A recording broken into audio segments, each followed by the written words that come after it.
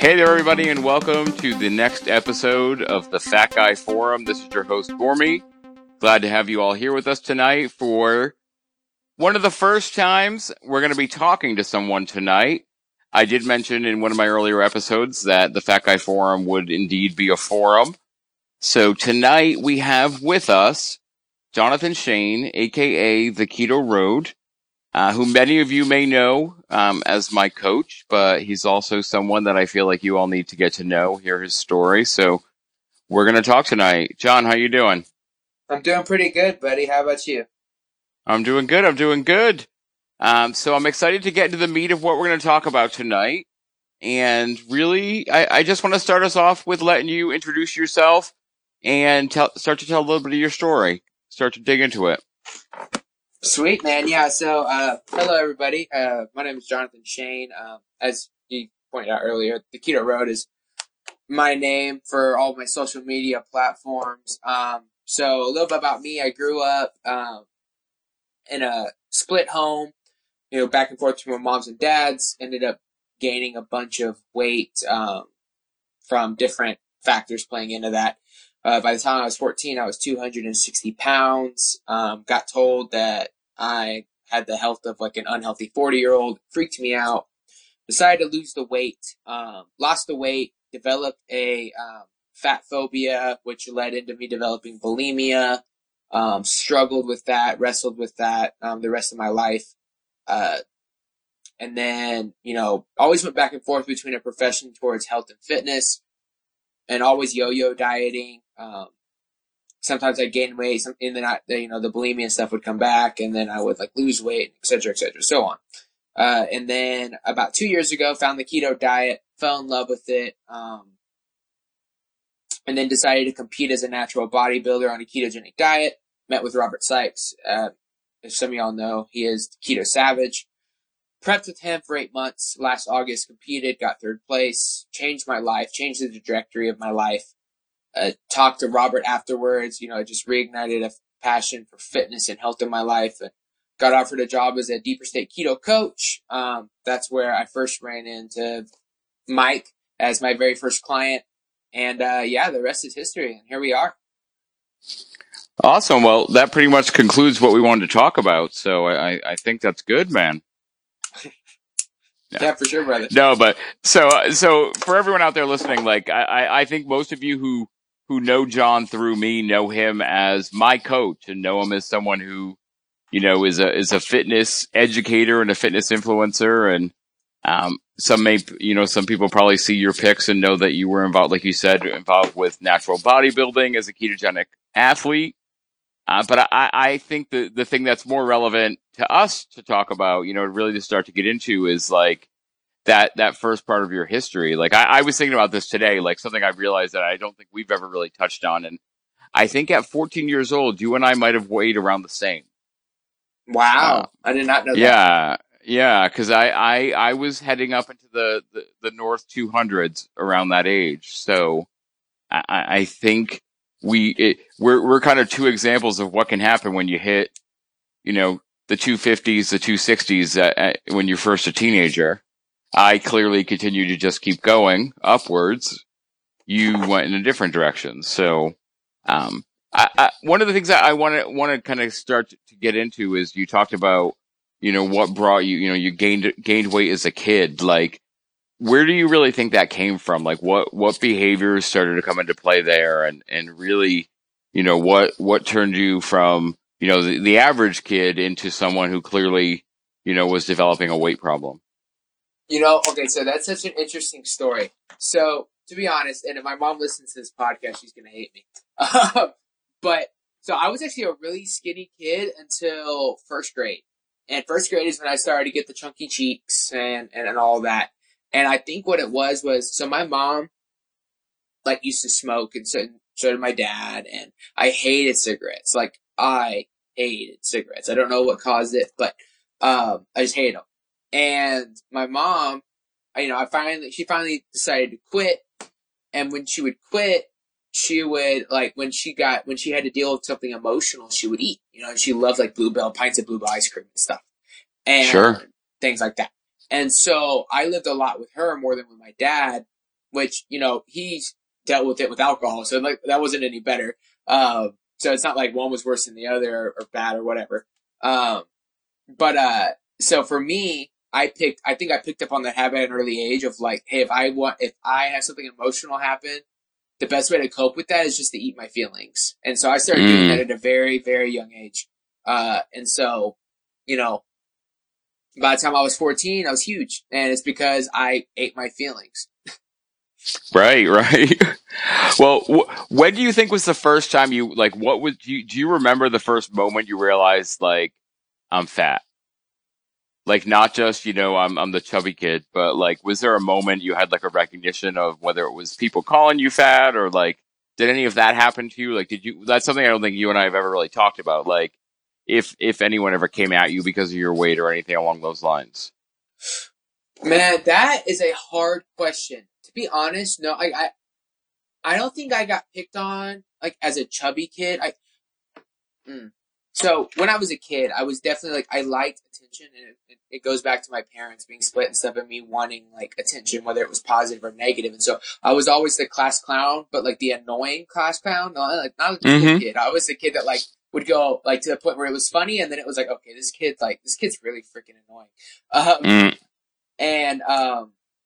So like, that was just a huge part of my life, was like getting attention and things like that, whether it was negative or not. And so I think I put myself out there a lot, but it's funny that you asked that, because I honestly don't think I really recognized it, like from my memories, until the day I got on the scale at the doctor. It said 259. I went and sat inside of the hospital room, and she broke the news about my blood and, how unhealthy I was.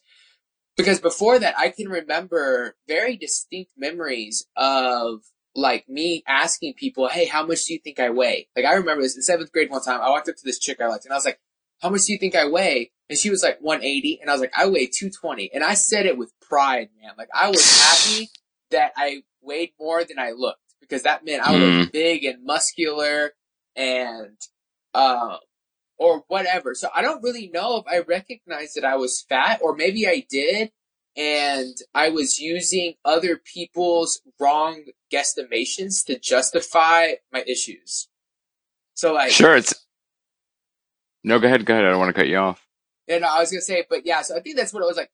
I don't think I like recognized what it was until there was no one there to say, hey, you look less than you weigh. There was no one there to justify my issue. The doctor was, you're dying, And so like, I think that's when it actually like hit me. Right. So it sounds like you really didn't have, like, I know I've talked to some other people about like growing up as like a bigger kid and their issues, they deal with the teasing and all of those sorts of the shame issues. And it sounds like that didn't come into play for you until that moment in the doctor's office.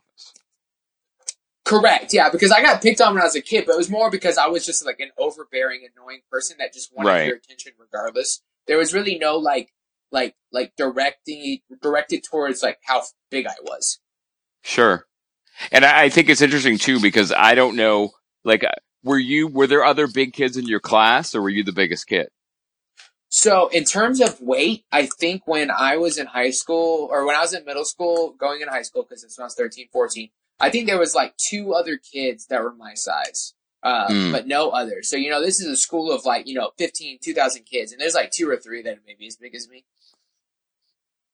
Interesting. Yeah. Cause I think that, I know for me, when I was especially around that age, I think there were 2 of us and we were both targets. So I don't know if it's, cause I'm obviously a little bit older than you, as you and I have talked about before.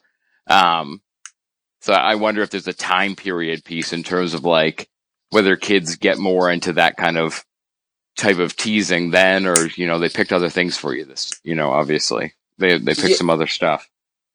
Yeah. And I think also like I played football. And so like in football, when you were a lineman, you were supposed to be big. It was cool that you were this big, nasty dude.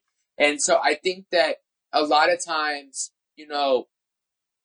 we like submit ourselves and submerge ourselves into certain niches and groups that justify and enable our habits. And definitely. being that big guy was easy. And because I was a football player and we were doing really good in football, no one was going to tell me I should lose weight. I needed to be big. I was a big lineman, you know? And so like, I think that plays a lot into it too. Like the things that I did and the things I was good at and so on. Right. So at 14, you go to the doctor's office, you're 259 on the doctor's scale, and the doctor says you're not doing good. You know, clearly there were other health issues coming into play. What happened for you then?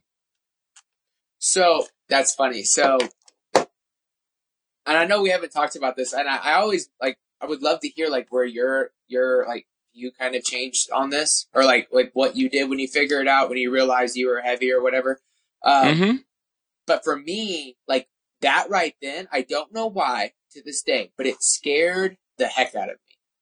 Like I went home, I kid you not, I went home that day. And on the way home, my mom got me a protein powder and some skim milk because I was like, no more fat, right? Right. I went home and I ran 2 miles. I went to the park, I ran 2 miles, and I remember like falling on my face, throwing up, because I'd never ran 2 miles in my life.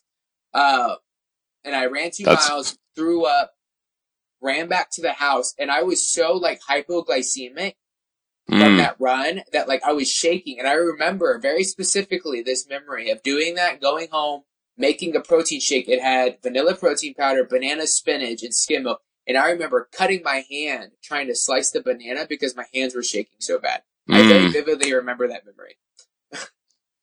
Wild. I mean, I can only imagine after not running and then running, you know, pushing yourself that hard. That's wild, man. And it's funny because I think for me, the realization obviously I think came much earlier. Well, not much earlier, probably about 4 years before that, age-wise for me, probably when I was 10. And that was when I had my family's first intervention about my weight. And I can't remember if I've told the story yet so far on the podcast, but I was 10 years old, and my aunt was like the Weight Watchers queen. Like, she was the diet queen in the family. And so my mom got her involved and like got her into this like, basically like an intervention like you'd see on a TV show. And she said, we're going to do this together. We're going to work on this together. They had put together this plan.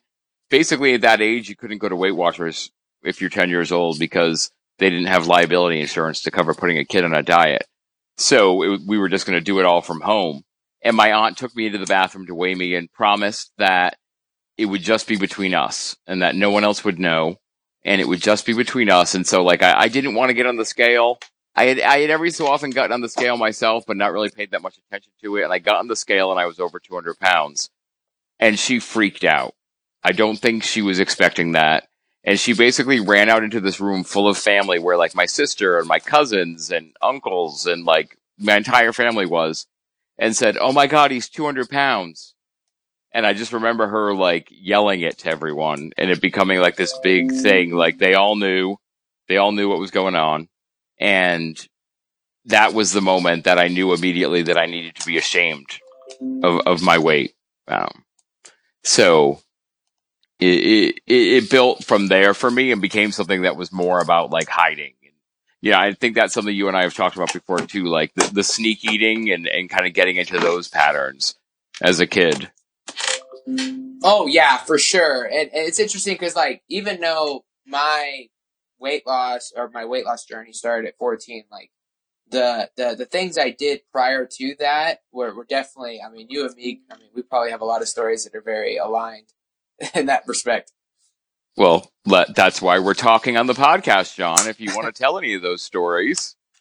Yeah. Oh yeah. So I was terrible. Like I remember, and it was hard because like my mom loved me and she wanted to be my best friend. And so there was a lot of enabling that would happen. Like I remember every time I got my blood drawn for my annual physical, I got exactly 2 hot and spices and 2 large fries and a milkshake from McDonald's. And I would down that thing, you know, and I'm 12 years old and I would just, right. And so I ate like that a lot. And then it's so weird. I don't know what like triggered these things. Like I remember So two things I remember doing very vividly is one thing I would do is I would offer, almost every night, dude, I would offer to take everybody's plates to the kitchen and I would eat their scraps when I got behind the wall when no one was looking. I don't know why, but I would do it. And I remember one time we had chicken and dumplings and my stepdad heard me slurping his bowl and was like, I put a loogie in that. So good job. And like, it messed me up, in my head, but it didn't stop me from doing it. Oh my God. Yeah, it grossed me out, but it didn't stop me. Like I did it again and again. And I would do that all the time. And then the other thing I would do is I would sneak eat these chips. Like my mom would buy these chips from this dollar store, and I would take the whole bag. And these are big family size bags. I'd open it up and I would pour a bag of shredded cheese and like half a bottle of hot sauce in there. I'd roll it up and I'd shake it, and then I'd stuff it in my bed. And whenever I was like having a bad night, or I had been a day at school, or I was stressed out or frustrated, or bored, whatever kind of emotion was going on, I would just like pull the bag out and just like eat my feelings, And what I find fascinating though is even though my weight loss journey started at 14, like my eating disorder didn't really stop. Like the only thing that changed was the kind of food I was eating. Like I was eating healthy, but I would eat like 2 butter bowls of Captain Crunch a day, an entire bag of spinach, a pound of chicken, half a bottle of fat-free ranch. I just did so like low caloric things that I could enable my habits, but still get to my goal, right? Which, so yeah. Right. Well, I mean, obviously, you were young, so how are you supposed to know, whether changing that behavior completely is good or bad? You just know that you're getting towards those goals, and you're filling that space in. Though I think those eating patterns we develop as kids stay with us forever. Like I think it can be one of the hardest things to break. I know for me, it was a challenge because I developed such a shame over my size and my eating when I was a young kid, so that when I was able to do it again, it almost became like I had to sneak eat. Like I had to make sure that I wasn't eating around other people. Like I became a very private eater for decades. Like, and even when I got a car, the idea of being able to drive around and eat in my car was like heaven to me, because there was no way for anyone else to be around if I was eating when I was driving around. So it's wild how that can just influence our behavior going forward. And then for you to think about, even though you were scared to death almost by that doctor's information, you shifted the food, but not the behavior with the food. Yeah, I don't think I correlated it. I think I just correlated the type of food, not the habits that were going on. And obviously, I think that's because my doctor was ignorant to the way I was eating. She just knew kinds of food. She didn't realize, like, no one really knew about the other stuff. Of course. And so, yeah, no, I agree with that. And so then you lost weight, right? From 14, you did lose weight. How did that go for you? What was that like? Yeah, so I did lose the weight. I think it took me a year to lose. I went from 260, 259 to be exact, down to like 190 in about a year. It took me about a year. I lost about 70 pounds. And then that's when I started to develop. That's when my eating disorders got like, I don't want to say that before wasn't healthy eating, like was healthy eating, but like that's when I really started to develop like the harsh eating disorder. That's when the bulimia started to develop and such. And then once the bulimia really got aggressive, I got all the way down to 175. So that would have been like, so it would have been about, I started losing weight second semester of freshman year, and I was 175 at the first semester of my junior year. And when you talk about the eating disorder developing, I'd like to dive into that a little bit. And just, was it the continued pressure to lose weight? Was it just a behavior that developed and you're not really sure where it came from? Or was there something you think that triggered that behavior? Oh, yeah. No, I don't mind talking about that. Yeah. So, basically I know what triggered it. What triggered it was that people started when I lost weight and leaned up and started to look decent, and football was going well, and I got a starting, I started like moving on up in football, and I got my first official girlfriend, and blah, blah, blah. I associated all of that with, me being less weight, like me being skinnier is what I associated with everybody being nice to me in my life working out. And so the idea of gaining weight back became a phobia to me, like a severe body dysmorphic phobia. And so, but at that point, I had been dieting for so long that my hunger hormones and all the things I understand now were so jacked up. And so I started having a hard time controlling my diet. And so I found myself in this tense place of like trying to like stay tiny, or what I considered tinier than I was, and then trying to like, feed myself. And I remember like overeating a bad food one day and just thinking, how do I get this out of me? And my stomach felt a little queasy. So I was like, I should just throw it up. And so I threw it up, and it was like, people don't talk about this a lot when it comes to bulimia, but like, it's almost, for the bulimic, it's an enjoyable action. Like I threw up, and it just amazed me. I could eat whatever I wanted, and I could just throw it back up, and I could feel that I could go from feeling really full to really light and empty in an instant. And I got to eat what I wanted, and I got to maintain my weight, and it just became like this magical button in my life. I think that. No, go ahead. No, you go. No, I was going to say, I think that makes a lot of sense from the people that I've spoken to and the research I've done into eating disorders, where there's the purging brings a euphoria, an endorphin rush almost, that's physical and mental, and like it's like satisfying something deeply. So like you get this great, almost like a pleasure hit from it. So I think that makes a lot of sense. Like, why do you keep doing a behavior like that? Obviously there's something reinforcing it for you. So I think that makes a lot of sense.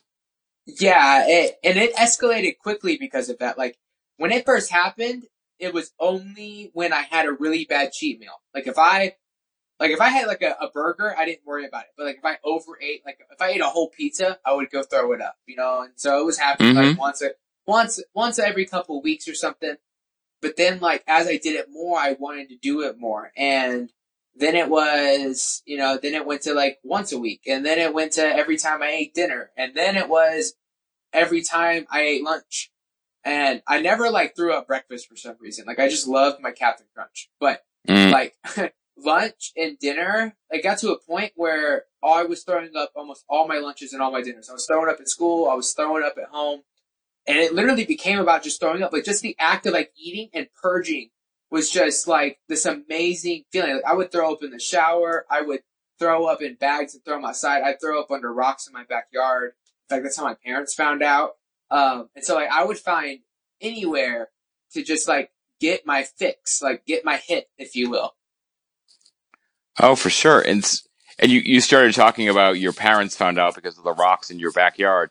That was going to be my next question. So when did this come to a head for you in terms of people finding out, or you realizing the behavior needed to change? Like, what was the moment? So that's a great question. Like, so my parents found out. It's more of like a twofold answer. So the first one was my parents found out.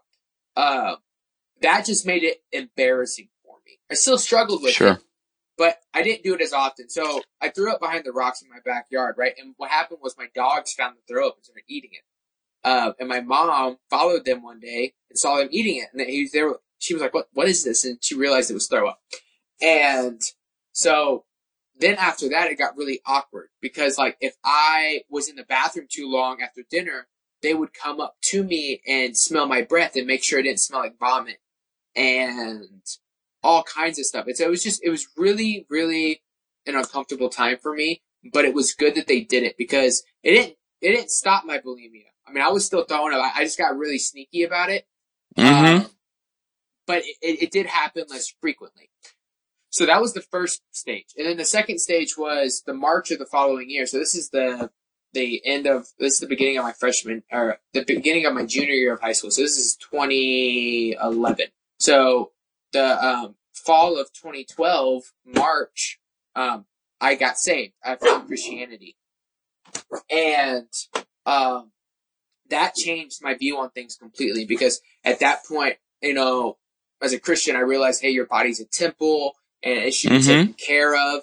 And you putting stomach acid up your esophagus is not okay. You not being able to drink soda because you have so much like scar tissue from the hydrochloric acid from your stomach, that's not okay. Like you throwing up so much that you've been throwing up blood for the past couple months. That's not okay. And so that's really what made the bulb light in my head, if you will. Wow. That's powerful. I mean, in terms of like having that moment of discovery, especially having connected to something that, runs so deep through you. I know now what are we, 7 years after this happens? And your faith is obviously a big part of your life. And to know that was something that, was saving you on so many levels, I think that's really powerful, man.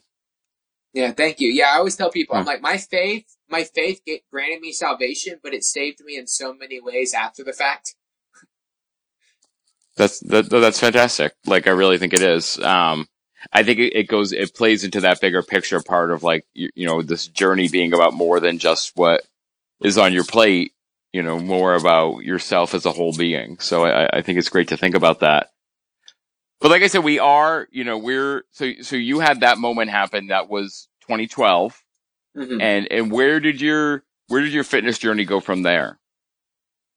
Yeah. So it's funny, even though that that was like the great moment for me. That was like the light bulb moment. I still struggle with it. In fact, I still struggle with it.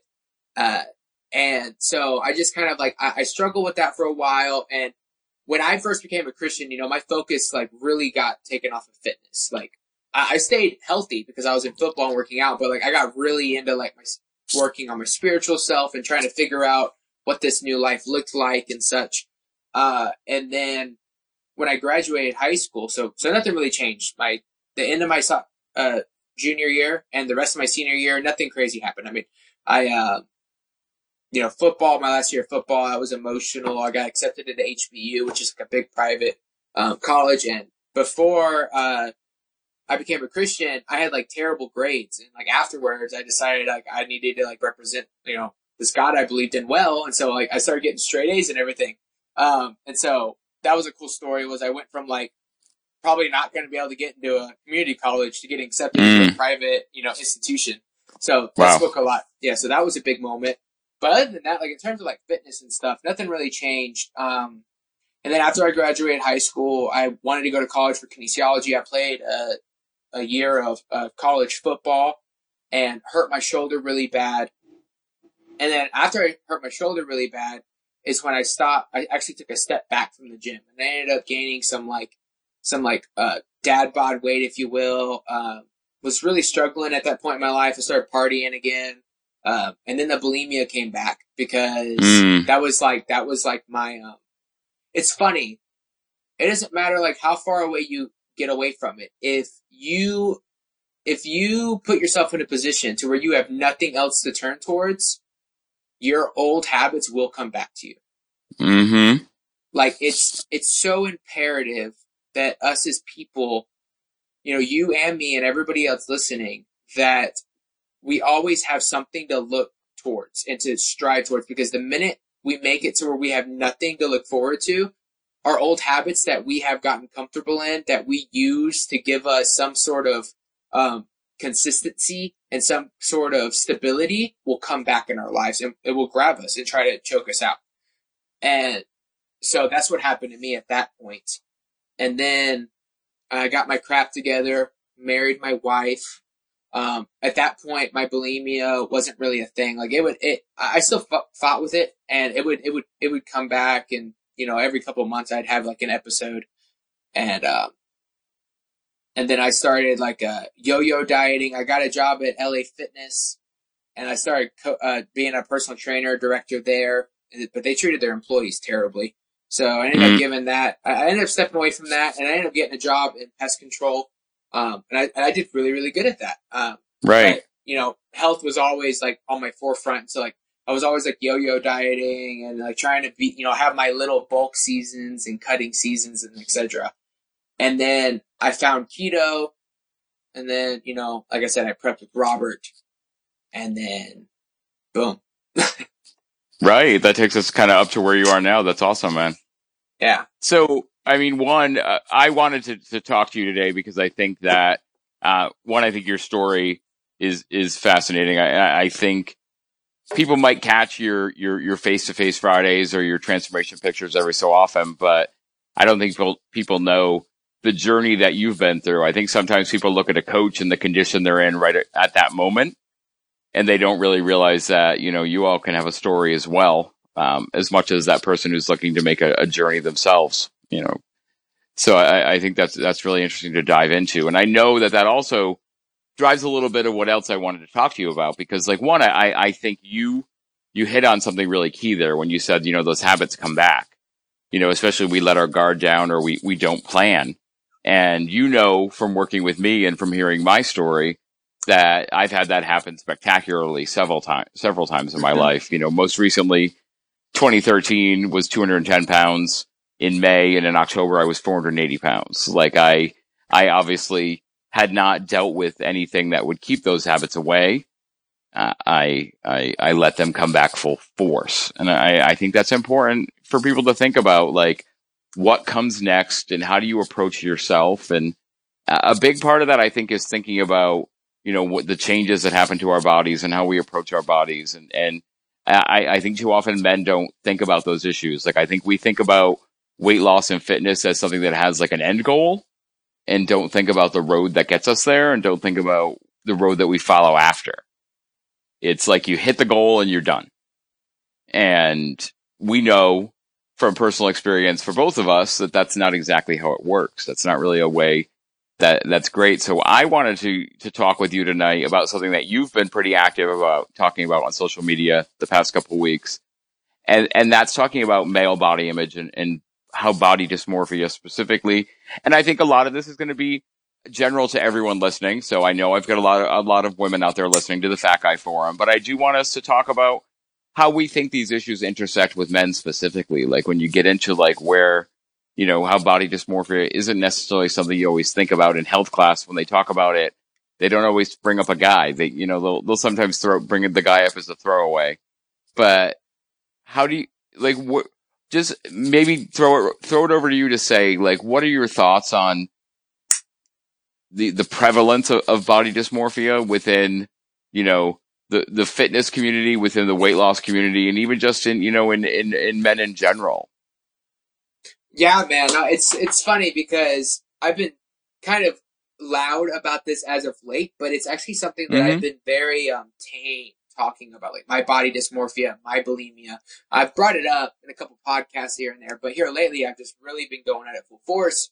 And that's just because I've realized that there is not a voice for men that struggle with these things. And if I can, I want to be that voice. And what do I mean by that? So like Keto Coach Lauren had a talk on the Low Carb Cruise, and she talked about the statistics of men and women that struggle with actual body dysmorphia. And men, there's a higher percentage of men that struggle with it than women. But we talk about it a lot less. And I think that's the issue. It's not that like men with body dysmorphia have it worse than women. I think that because of the male stigma and facade of being tough and not emotional, that there's not a vulnerability there that needs to be there for men to be able to handle their issues. And you know what I mean? And so it's like... Definitely. Yeah, and so it's like trying to make that a reality, like telling other men that like, hey, like, I struggle with this. I have very particular parts of my body that you should hear the way I talk to myself. Like it is not nice. I'd probably make somebody cry if I told them the exact things I say to myself at times when I'm not like, my barriers aren't up and I haven't like done my steps to like, give myself that self-care and self-gratification and such. And so, I mean, it's a real thing for men. And the more you try to hide it and sweep it under the rug, the more nasty it gets. It's like it's almost like if you don't like deal with the boogeyman, he just gets bigger. You know? For sure. Yeah. And so.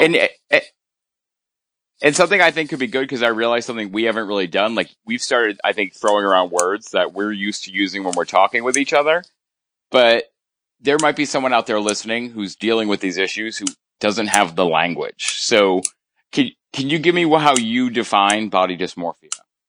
Yeah, so the way I define body dysmorphia is when you think about your body in a very, very negative way when it doesn't even actually exist.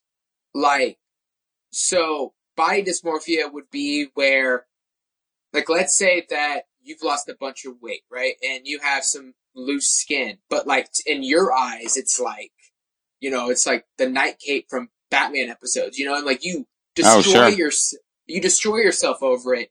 And it's really not as bad as you in your head visualize it as. Like, to give you an example, for me, right? Like, one of my big body dysmorphic areas, probably the number one, is my arms. Like, I am very mean to my arms. I think that they're, I think they're puny. I think they're twigs. I think that they suck and they don't grow and they're stubborn and they hate me and they shouldn't even be a part of my body. Like, I hate my arms. And that's just not true. My arms are strong as hell. I can lift some heavy weight with my arms. They're tough. They deal with a lot of things. They've picked me up when I was fat, when I was skinny, when I was bulimic, when it doesn't matter what time of my life. Like, they've picked me up more times than I can probably count. Like, they're strong, but in times of weakness or before I started dealing with it, they were always something. I always perceived them as something they weren't.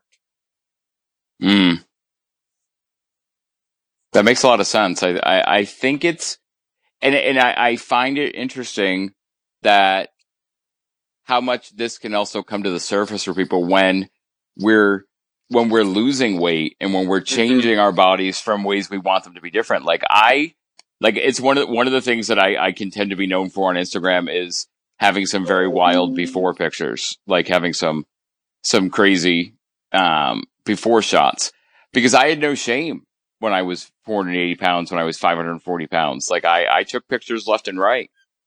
And I didn't feel that shame about, like, my body, because I think I went through such intense shame as a kid that I rebelled against that. And I thought, well, you don't like my body? Well, you're going to see more of it.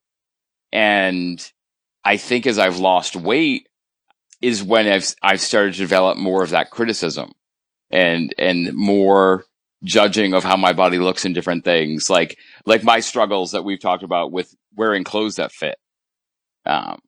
It's just recently that I've started getting rid of all the 4X, 5X, and 3X clothes that I was wearing, which were the halfway point of my journey. Because I'm not used to what my body looks like in these quote unquote average size clothes. So dealing with that, it just builds this kind of like reinforced cycle. And you have to sometimes be able to try to see yourself in other ways. And like, I think like that framing that you gave to your arms, like you know that they're strong. But you also know that you're still going to have issues. You're still going to have those moments where you look at your arms and you're not happy. So how do we get to that place? Like, what are some ideas for people who are dealing with these issues, whether they're losing weight, they're not losing weight, they're on a journey or they're not? Like, how do they start to identify that they have these misperceptions about their bodies? That's a good question. I would say, to be honest with you, like, and I'm not saying that if you say something negatively about yourself, you have body dysmorphia, because then everybody says something negative about their body at some point in their lives, and so that would diagnose everybody with it, and that's just not the case. But I will say that if you are overly negative towards yourself, like if you beat yourself down as a human because of physical attributes that you perceive, then you might have an issue and you need to address that. So like, if every time you look at a photo of you, or if you go to take a photo, you hide a particular part of your body because of the way you perceive it, like that's an issue. That's negatively viewing your body in a negative light, and it's not healthy. And so that's the way I would identify that issue, is if like you have a particular body part or, particular body part or something on you that you try to hide or that you just pick at and beat yourself down over, that's not healthy. That's not healthy body image in any light. And so when it comes to addressing it and dealing with it, self-care is a big thing. And taking the moment to compliment your body, not just because of what it's done for you, but because where it's come from. And not just doing that when you want to, doing it even if you don't want to. Like, one thing I'm big on with me is the minute I get a negative thought about my body and my head, I'll immediately counter it with a compliment. Like, if I go, man, my arms are small today, I'll go, yeah, but I just deadlifted 400 pounds. It's just like reinforcing the things that my body is capable of. Like, if you are losing weight and you have like an issue with your waist and you think negatively about yourself, one morning you're just like, I hate my body, think about how strong your body is. Like, if you've lost 100 pounds, man, you used to carry that 100 pounds for you every day. Like, your body is strong and it is capable of a lot of things, and you should lift it up for that and praise it for that. Like, it's carried you through the first part of this journey that you're in, and it's going to finish you carrying you all the way to the end of it. And that's something that it should be praised for, not beat down over. And so it's being able to like challenge yourself to, even when you don't want to, like shifting your view on some of the issues that you struggle with. I think that makes a lot of sense. I think it does. And I think one thing that you hit on that I think is really important is there's a difference between just having a bad day in terms of how you look at yourself and having it become something that's a pattern of behavior that's detrimentally affecting you. And that's when you start to affect your behavior and where you choose to go and how you choose to display yourself and all of those things. And it starts to create, those shame cycles. And, are you avoiding social interaction because you don't want people to see your arms or your legs? And I know for me, specifically, it's been my legs for years. When I was at my heavier weights, my legs would swell. I would get red sores on them. My legs were disfigured. And so now, having lost a ton of weight, I still have had those same feelings about my legs. Like, I just see the imperfections, and I wouldn't think about what my legs have been through. I wouldn't think about the fact that my legs still used to get me up and get me to work when I was 540 pounds. That my legs would still get me up and down the stairs when I was 480 pounds. That my legs would allow me to still, maybe I wasn't getting far, but they were still there for me. And I think just finally saying one day I have to stop wearing, like, I used to wear the same very, very long, very, very large. I called them shorts, but I don't know how they were considered. They were sold as shorts, but they literally rested on the ground. They were basically like beach pants, and I would wear those all summer long because they would cover my legs, but allow enough kind of air in so I wouldn't die from heat exhaustion. And I'm trying now to just say, okay, these are my legs. If people want to stare at them, and you and I, we've talked about when we were in Austin together and got to work out at the gym, I was wearing shorts that were above the knee that day, and, my legs are on full display. And there was someone who every time I walked by kept kind of bending his head down and looking. And I noticed, obviously, that was happening. And I knew in that moment I had a choice to kind of give in to the insecurity then and end what we were doing and say, make up an excuse and say, I want to leave. Or just say, yeah, these are my legs. This is what you're going to see. You don't like it. It's not really has anything to do with me at all. And I'm excited to see what my legs are going to do today in the gym. And I think that's a hard mental shift sometimes for people to make. Like, finding support to do that, I think, is really important. Oh, wholeheartedly. Like, having a community around you to love you and lift you up and support you is so powerful. I totally agree with that. And it's funny that you bring up the legs. So, like, going back to, like, my issues, like, with my arms, right? Like, so something I struggle with is if I put on a shirt and there's a gap of my arm sleeve, like, if it's not tight around my arms, I will not wear it. Like, I will go, like, put it back in the closet. And, like, so I've gotten to the point now where if that happens and I go to take it off, I'll stop. I'll look. And I'll go, John, you look good, bro. You look good. You're fine. Like you like this shirt, wear it. Like, it's okay. Like, it's okay that, like, you know, these things aren't like cutting off the circulation to your biceps. Like, relax. Like, you have a good body. You look good. Your hair looks nice. You're going on a date with your wife. Don't make it about you. Embrace who you are and enjoy the moment and be in the moment. You know, and I feel like our insecurities so often take us away from the moment. For sure. And so being able to just like know who we are, be confident in who we are, and challenge ourselves to try and look at us in a positive light and look at those positive attributes and those positive, you know, actions that our body has undertaken for us when we were unhealthy and overweight and etc. And being able to just be in the moment instead is so powerful. I definitely think you're right. And one of the things I think, and this is another reason why it's good to have you as a captive audience, there's a lot of different ways to reach out to get support. And I think men in general, you know, can shy away from group support sometimes because, you know, sharing your emotions and everything in a large group can be very challenging for people as individuals, men or women. But men in general don't necessarily see that as an avenue. So sometimes I think there can be that challenge there. So sometimes one-to-one support could be a great thing, like finding a coach, finding someone who can help you work with these issues. And so I think obviously if someone has debilitating issues around body dysmorphia and body image, there's counselors and there's people to reach out, you know, who are professional to deal with it from that angle. But I think if you're looking to get into a relationship with someone to build a supportive relationship about your fitness journey, whether, you know, your weight loss journey specifically, a coach is a great tool. And that's why I feel like I'm lucky to have my coach on the line right now. So maybe we can jump into talking a little bit about, I have some questions for you about coaching. I'd like to talk about that. Aren't me trying to sneak in an extra coaching call at all and aren't going to be me at all. And I promise I'm not fishing for you to give compliments about me being your first client or your best client or anything along those lines. If you want to say that I was your fattest male client ever, that's the way you describe me. That's also is way you can do that. But I do want to, because I get questions a lot from people that are like, what's it like to work with a coach? What does your coach even do?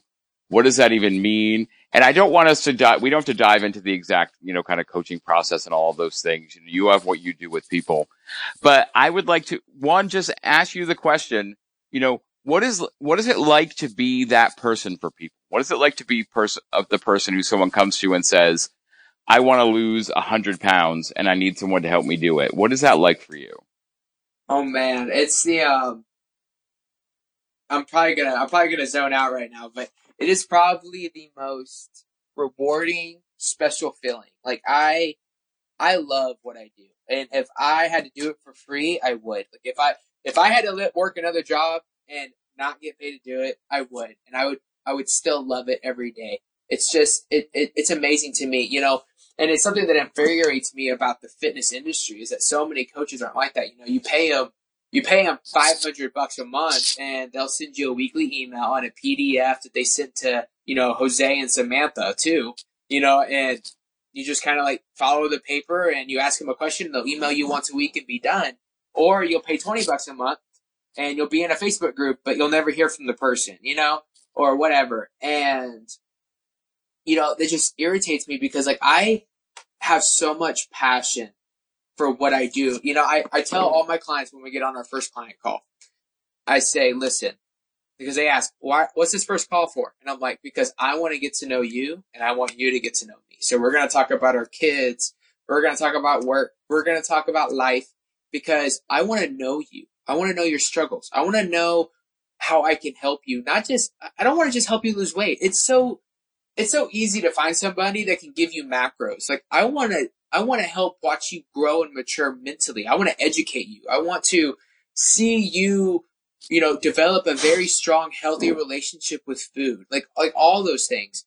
And so for me, it is like the most rewarding thing to get with somebody that has a weird relationship with food, that doesn't really know what they're doing. And wants to lose weight, and not only help them lose weight, but watch the person they become. Like, I'm going to use you right now as an example only because you're my longest standing client, and so I've watched you develop more than everybody else. But fine. like, I love how much weight you've lost. I think you freaking kill it, and you never cheat, and you're the most like amazing. Like, you just kill it. Like I wish everybody just tracked macro for macro and killed it like you did. I really do. But that does not, because like anybody could give you macros and help you lose weight, right? But right. Watching you develop such a healthy relationship with food, to watch you go from having to avoid nut butters like the plague to being able to enjoy a food that you love in moderation and have control over yourself and wrestle with these deeper thoughts of like what's next. And that is the most, oh my God, like the most euphoric, rewarding feeling in the entire world. Like, I can't even explain it to you. Like, every time like I talk to somebody about one of my clients that I've been with long enough to watch them develop a healthy relationship with food and like a better understanding of their bodies, oh man, that's when the Christmas trees light up. Like, I have clients where I help them lose 20 pounds. But to like when I start getting into like you, and I have other clients, females and males, that like I've watched them develop these healthy relationships with food and better positive body image and all those things that I try to help people with. Just like, that's the icing on the cake for me. That's where my dreams become a reality with what I do as a profession. That's awesome. I want to know I want to get inside your head a little bit. Because I remember one of our first discussions was about you saying what your goals for me were. And one of your goals was for me to see food as fuel and not fun. You know, not to see food as the only source of entertainment in my life, but to see food as something that fuels my body. And I remember laughing at you and telling you, okay, that sounds great, but that's never going to happen. How do you as a coach, like, what happens inside your head when you're dealing with a client who reacts that way to something or doesn't have that belief in themselves yet? That is a great question. So I think the first step really is embracing them as they are. Like, when you said that to me, I could have easily just gone, well, then we can't work together. If you're not willing to try and challenge yourself to convert to my line of thinking and my way of coaching, then we can't coach together. Like, you don't qualify, right?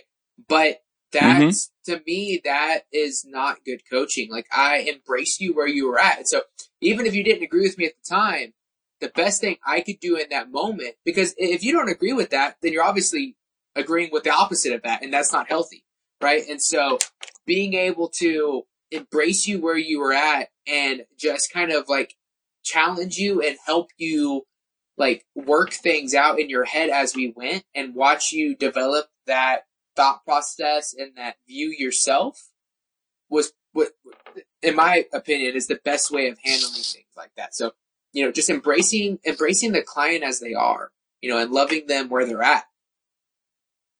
I think that makes a lot of sense. And what do you say to someone who hears us talking about that and says, I don't think I could ever get to that space myself? Like, they're still in that fear that food is still going to remain, the obsessive, addictive point of their life forever. Like, what's your initial thought with someone who comes at you and just says, I just don't think this will ever change? What do you have to lose by trying? That's exactly what I would tell them. Like, if you're stuck in that thought process, that's fine. That's your choice. I want you to think on your terms. But answer me this question. If you believe that it will never change, then why is it going to hurt to try? Just try. Just put yourself in a structured place with somebody to hold you accountable and try to work on yourself and have that accountability and have that structure in there. Like, if you know what I mean? Like, when people say, oh, well, I would never do that. I would never think that way. Well, then, okay, well, then just do this with me. If you're so stuck on it, then what do you have to worry about? And so I would say, like, what do you have to lose in trying? I think that's a great question. I think that's a great way to frame it back at that person. And give them a question that then they need to answer. And I think sometimes when you think about a question like that and there isn't a really good answer, your answer is just an excuse, then it's easier to do something or try something new. One of the other things I'm curious about as a coach, for you as a coach, is like, I know I came to you, I think when I started with you, I was 293 pounds. At that point, I was saying I wanted to be 210 pounds, but now we know my goal is a little bit different, a little bit lower than that. But I also know that you deal with clients that might have 200 or 300 pounds to lose, or 15, 20 pounds to lose, or, kind of are in a different place. Do you have a different approach when you're dealing with someone who has a much longer journey ahead of them, or is it still the same process for you? That's a great question. So yes and no. It's a yes and no answer, because no, in terms of same process, in terms of like macros, goals, how long we cut before we reverse diet and then cut again, all of that is very unique and individualized for each client, right? Like no one is the exact same whatsoever. Whereas the methodology is very much the same. Like I coach the way that I coach. Okay. And like that doesn't change. Now, the way that evolves and, is made like as the visual representation of that client to client is very different. But the thing is that like, okay, so I'm a big believer. Like I like having long-term goals. I think everybody should have long-term goals, but I'm very big on looking at your goal as a painting. Okay. So you have a vision in your head of what the painting should look like. But the thing is that if you just try to paint the painting, it's not going to look right. However, if you take your time and you focus on the next paint stroke of the brush that's in your hand at that moment, every stroke builds upon making this painting come to life, right? Like you don't just like throw a bucket of paint on the canvas and the magic happens.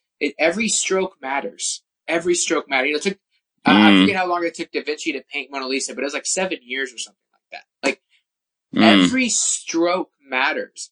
And I think that so many people have a long-term goal, but they're so like focused on that goal that they don't think about the day-to-day. They don't work on themselves day-to-day. And so like for you, your first goal was 210, and I love that. I was for it. I was like, let's do it. But I didn't like think like, it's not like I wasn't going to say something like, oh, well, I always knew we were going to get you under 200. I didn't. I focused on you in the moment. I wasn't worried about your long-term goal. I had complete confidence in my knowledge that we would get there at some point. I always focused on, okay, how can we encourage and help Mike today? How can we give him a daily goal today? How can we help him this week? How can we help him today? And then the next day and the next day. And then as time went on, and as you evolved as a human being and as a person that was trying to change the way they viewed themselves in their relationship with food, your goals evolved. And so I went with you, and at some point, we got to a point where we were talking about your long-term goal again, and you were in a better headspace. And I said, why don't we go for 199? And you were like, I don't know. But then I just gave you the idea, and I let you make the mature decision on your own, whether you thought you were capable of getting there, and you chose to go there. And so like, go walking with you day by day and focusing on what's right in front of you, and and me focusing on what was right in front of you, I think is the best way to approach it. And so it doesn't matter who I'm coaching. We always have a long-term goal because you always want that vision. But the way I coach a client evolves day after day after day. I might coach you one way Monday and something crazy might happen during the week, and we might have a completely different relationship on Sunday. Like I had one client, great example. One client, we were talking like once a week, and I thought they were doing good. And I got busy and we had some issues, and we got on the phone, and she and they were like, listen, like I need you to drill me. I need you, she opened up to me about what she needed. And I said, okay. So right then, focusing on today, right, my roles with her changed. And now we talk daily. We talk on the phone weekly. And there's constant pressure from me to make sure that she hits her daily goals. And so that's like an example of how it evolves day to day. Like it's not just like a one-way ticket kind of thing. Nice. So what happens for you? Because, talking about clients with goals, and, you you very nicely, blew some smoke up my skirt, talking about how well I stick to my macros and everything. What happened? And like, not even necessarily what your coaching response is, but what happens for you as a person when you get that email or you get that call from a client that says, I screwed up. I cheated. I did X, Y, and Z. This is what happened. Like, what happens for you then? A sense of, and this is me being just straight up real. Like, I'm not like trying to like butter myself up. Like, compassion, straight up compassion. Mm-hmm. It was the first emotion, because I've been there. I know what it's like to slip up. It's rough. You feel guilty. You feel ashamed. You feel like you don't even know if you can get to your goal now. Like, you can really hammer yourself about having a bad day. Completely. And so first is compassion. Like, hey, are you okay? Let's talk about this, and then, it's okay. Now motivation, and being realistic with that. So now it's okay. What did you do? Why did it happen? What can we do to keep it from happening? Okay. Now that we've got all that figured out, let's leave yesterday where it was, which is behind you. And let's focus on what's in front of you, because you can't control anything that's already happened. Mm-hmm. Completely. And I mean, that's how I approach it every time. That makes sense, man. That makes a lot of sense. I think that's a good insight. Like, that's one of those things I think people are afraid to tell a coach when something like that happens. Especially if it's someone that you're building this bond of respect with, and you have to go to them and say, I've done something that's transgressing this relationship we've built. I think that's a good insight into that. Yeah, but I think so. What you just said, and not that I want to say like, oh, you shouldn't have said that, but no, definitely. I think that's the issue, is that because of the way some coaches are, whether they're not, whether they don't really show compassion, so like they might not be rude, but they don't really act like they care, right? Or whatever. Sure. There's this stigma that what you just said is true. That when somebody has a bad day, it transgresses the relationship between coach and client. And I absolutely think that's wrong, especially if you have a good coach. I think that, not that messing up is okay, but I think if it's handled the way it should be, it actually helps build the client and coach, because now you're coming to me vulnerable with your issues, and I'm helping pick you up, and we're building that bond and that trust that if you have a bad day, it doesn't have to be food. Like, at that point, like, if you're having an emotional bad day and you need someone to talk to, I'm here for you, and we can have that strong relationship, right? Like, that's what I desire. And so I think the idea that if someone has a bad day, it makes the relationship transgress. I think that you have a bad coach and need to quit him, because that should give him the opportunity to build with you. Right. I think that makes sense. So I want to get it. I have some questions for you, kind of about journeys for men specifically, but I have one other question I want to ask you about kind of coaching, and that's, what questions do you think a person should ask someone before they hire them as a coach? First of all, what are you going to do for me? And if there is nothing personal or if there is nothing that is like personal, then I wouldn't get coached by them. Like, if you ask them, what do you do? And they go, customized meal plan and, a one time a week phone consult, or one email a week, or weekly updates, or monthly macro updates. I wouldn't do that. That doesn't sound very customized. That doesn't sound like they're very involved in your life. I don't think it's worth it. So that would be my first question, is like, is it personal? Sure. The word customized for me can be a really red flag. Like, I try to use like individualized. I try to use that word. I don't like using the word customized if I don't have to, because to me that's just like it's a bad word to use in the fitness industry as a coach, because everybody uses it and it's not really customized. It's like a flair word. Interesting. Yeah, and so is it personalized? Is it catered to you as an individual? I like to say that a lot too. Like, I want to cater your meal plan to you as an individual. I want to cater your macro updates to you as an individual, right? Like, so is it really for you and only for you? Like, is it unique towards you? And then secondly, I don't know, like, ask them questions about their diet history. Be willing to dig into them. Like, if a coach is not willing to answer your questions that are like detailed, like, then you don't need to let them coach you. Like, you should be able to ask them who they are, what's their coaching experience, and they should be able to reply with honest answers. Like, if you're on Instagram and you ask a guy, "Hey, do you coach?" and you get like a response within 5 seconds, and it's like this paragraph about who I am, don't sign up for their coaching. Like, that's a big no for me. And so making sure that things are personalized for you, and making sure that they're authentic, and that they're involved. I think those are 3 big things for me: personalized for you, and that the coach is authentic and involved. I think that makes a lot of sense. I mean, that's a good perspective. And those are things that I definitely looked for when I was reaching out to coaches. Like, I think those are good. It's very easy to tell if someone is being real with you or not when they're talking about what they're going to be doing for you. I think that's, how willing they are to kind of talk about that, I think is very, very, very, very telling. I'm losing my ability to speak, apparently.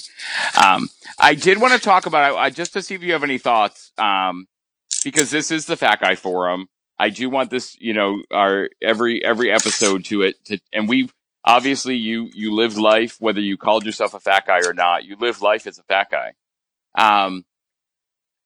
When you're thinking about men that are approaching a weight loss journey, because I know a lot of the guys that are listening are, the intention of the podcast isn't to always be about diet, but I do think that there are a lot of men listening that are thinking about, approaching a weight loss journey. Like, what do you think are the big obstacles, or the big, maybe even using like the excuses you see as to why men struggle when they try to start a weight loss journey?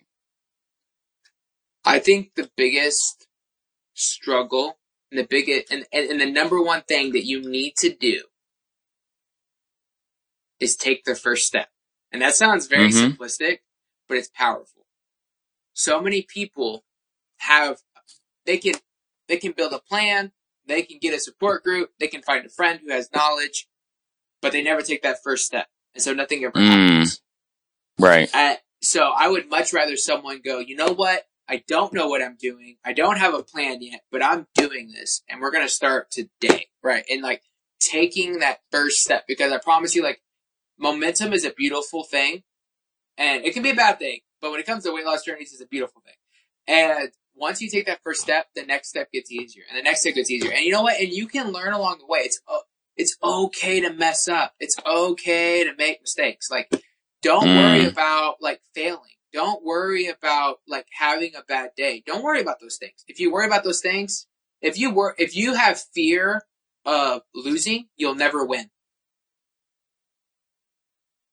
Okay? I'll say that again. If you have fear of losing, you will never win.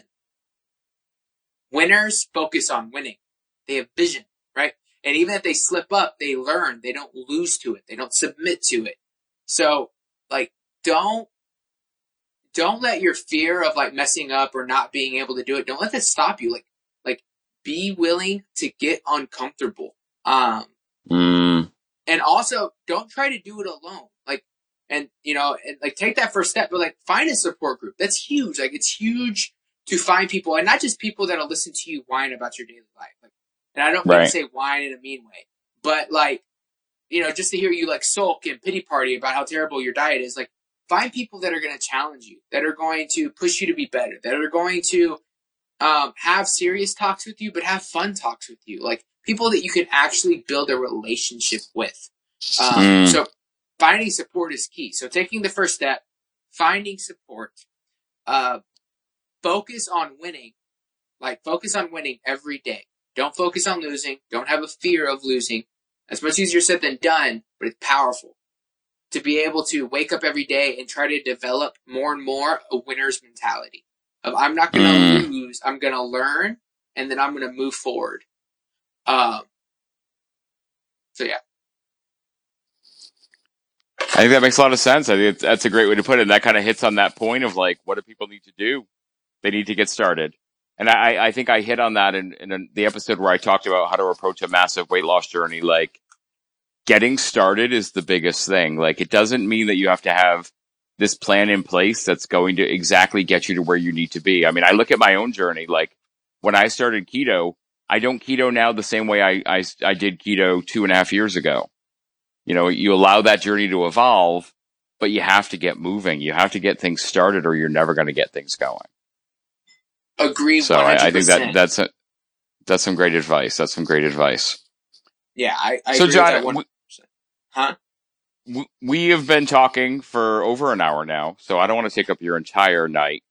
But I've really appreciated this time with you. And I want to give you a chance if there's anything you feel like we started to talk about you didn't get to get into deeper, or anything you want to be able to share with the people that are out there listening to the Fat Guy Forum. Yeah, nothing that we didn't get into, but if there's like anything I could leave the listener with, it's this. Understand that you have worth. You have value. Whether you're a man or a woman, a big man or a small man, a big woman or a small woman, you have worth. You have value. Your body is capable of much. It deserves to be healthy, not just physically, but mentally and emotionally, and understanding who you are and what your body is capable of, and the power that you have, and the worth that you have. So find that. Fight for that. Do everything you can. Scratch a nail for that. And challenge yourself to know that you are worthy, and that you can take these steps. You can do these things to make your life better for you. Yeah. Great. I think that's been, there's nothing I can say after that. I really don't think there is. John, how do people find you if they want to talk to you? Yeah, so you can email me at theketoroad@gmail.com, even though like nobody uses email these days. You can find me on Instagram at @theketoroad.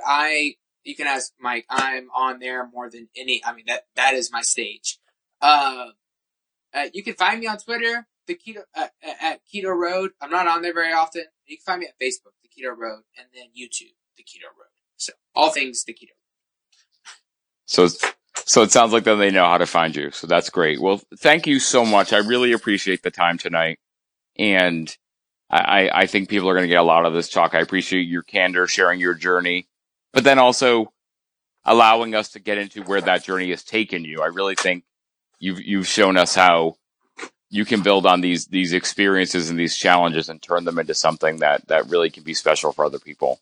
So thank you so much, man. I really appreciate it. No, man, it was a pleasure being on, brother. Anything I can do to help lift up your voice and just help others, I'm all for it, brother. Great. Well, thank you so much. And everyone out there, thank you all so much for listening to another episode of the Fat Guy Forum.